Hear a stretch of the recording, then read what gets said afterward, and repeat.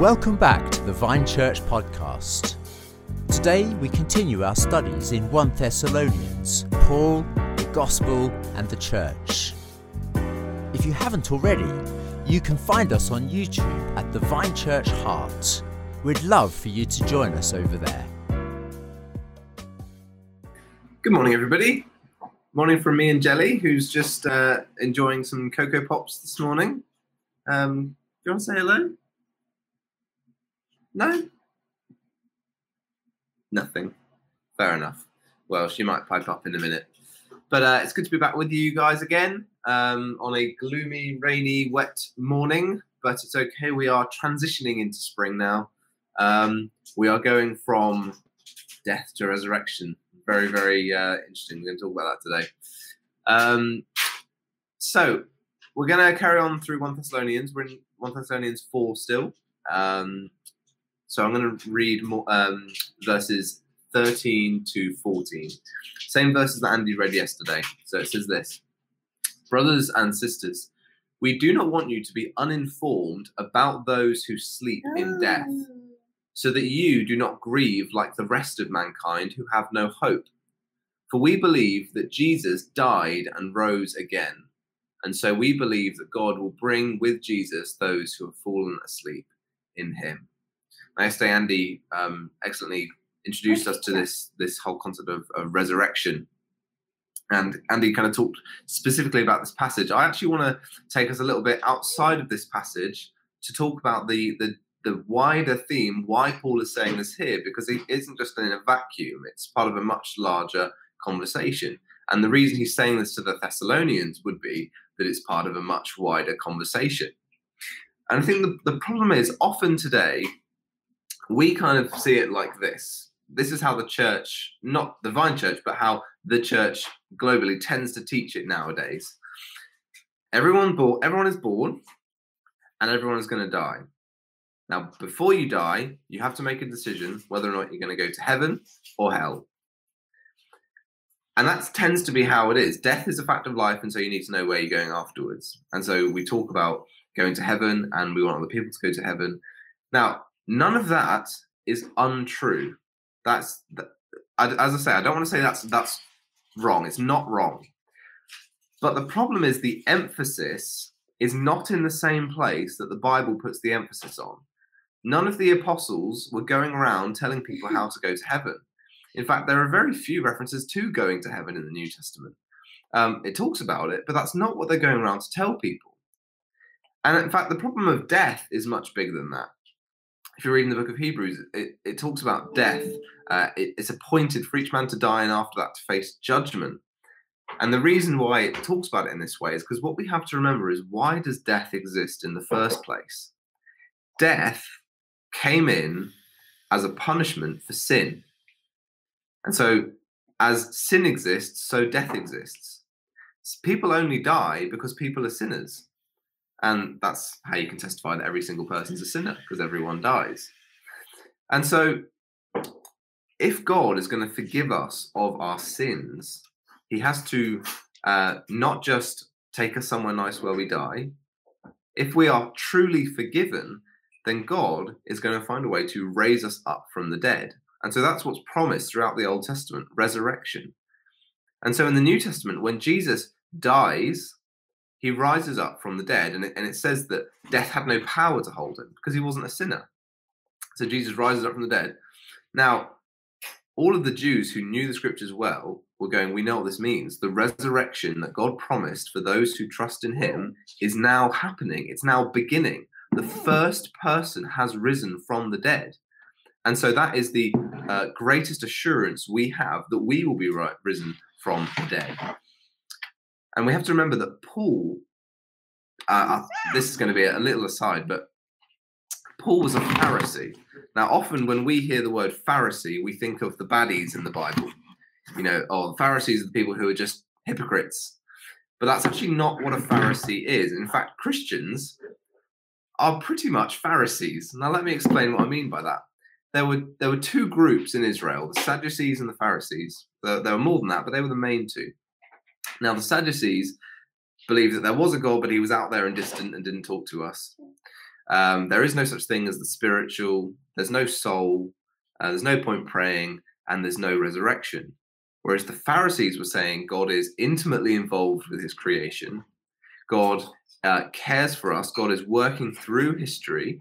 Now, this sounds a lot like what we believe, doesn't it? And most importantly, he will raise those who love him from the dead. Now, when they die, he has a place prepared for them. But on one day, he's going to raise us up from the dead. That is the hope. And so Paul was a Pharisee, and he had this hope. Even when he was persecuting Christians, it says in Philippians that he wanted to attain to the resurrection of the dead. He was doing all these things because he wanted to be a faithful Jew that would be risen on the last day. And so in the book of Acts, when Paul is on trial for proclaiming that Jesus is risen, if you notice what he says, if you ever read through the book of Acts, he notices that in the council, the people who are charging him, there's both Sadducees and Pharisees. So what he does is very clever. He calls out and he says, I am a Pharisee, and I am being charged here because of my belief in the resurrection of the dead. And so what happens is the Pharisees go, well, in that case, he's fine, let him go. Whereas the Sadducees are going, hang on a second, no, that's nonsense. And what Paul is saying is, all I'm saying is what all of us Pharisees say. We believe in the resurrection, and what I'm saying is it's begun. Jesus has been risen. And so the Pharisees are all trying to defend him, the Sadducees are all trying to condemn him now. And so it causes division, and Paul's ultimately let go. But the point is, he believes that Jesus is risen from the dead, and therefore believes that we will be risen from the dead because we have been declared forgiven by God. Death couldn't hold Jesus because death had no claim over Jesus. If you or I have been forgiven, then death has no hold over us, and we will be risen from the dead. And so if we just go back to these verses, let's just draw out some things from it. So Paul says, brothers and sisters, we do not want you to be uninformed about those who sleep in death. Andy made this point yesterday, and I think it's a good one. Why does he use the language of sleep? Because sleeping isn't something that you stay in. Sleeping is something that you come out of. You return out of it. He knows that though dead now, death will not be able to hold them. They will be risen. And then he says, so that you do not grieve like the rest of mankind who have no hope. Now, there's two really important things there. Christians should grieve when someone dies. We aren't called to be emotionless blobs because we know that death is not natural. Death is not intended to be part of the creation. Death comes from sin. And so when someone dies, the reason why we all feel that rupture in nature, the rupture in what seems right, believe your gut on that one, it's because it's not right. This comes as a consequence of sin. And especially when we see a believer die, that should even cause greater rupture, because what we're seeing is someone who's been forgiven still being punished as a sinner. Now, ultimately, as I say, we know that their sentence of forgiveness is going to be honored because they'll be risen from the dead and glorified. But for now, we do grieve, but we don't grieve like the rest of mankind who have no hope. The Bible talks about two resurrections. There's the resurrection into life. That's what believers go through. But there's also the resurrection into judgment that non-believers go through. There's no hope in death for those who don't know Jesus.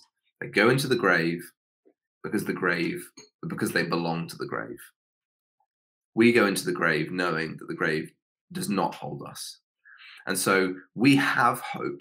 We have a real hope that just as Jesus was risen from the dead and declared in the right by God, if you read Acts 2, that's what Peter's point is. As he's risen from the dead, God proves that he's innocent. In the same way, we have this hope that God will prove to the whole world that we are his by raising us from the dead and showing that we have been forgiven. And so we grieve, but we grieve with hope. We have hope. Hope in life, hope in death. And then verse 14, for we believe that Jesus died and rose again. He died, but he rose again. We will die, but he rose again. And notice what he says, and so we believe, because we believe that Jesus died and rose again, we believe that God will bring with Jesus those who have fallen asleep in him. That's powerful for us. And we have to remember that the reason Paul is saying this is to encourage the Thessalonians. because they're seeing their friends and their brothers and sisters who know the Lord dying, and they're going, hang on a second, I thought they were forgiven. Why are they dying? The encouragement is this: they will not stay dead. Encourage one another with this. We will not stay dead. Death has no claim over us because we are in Jesus.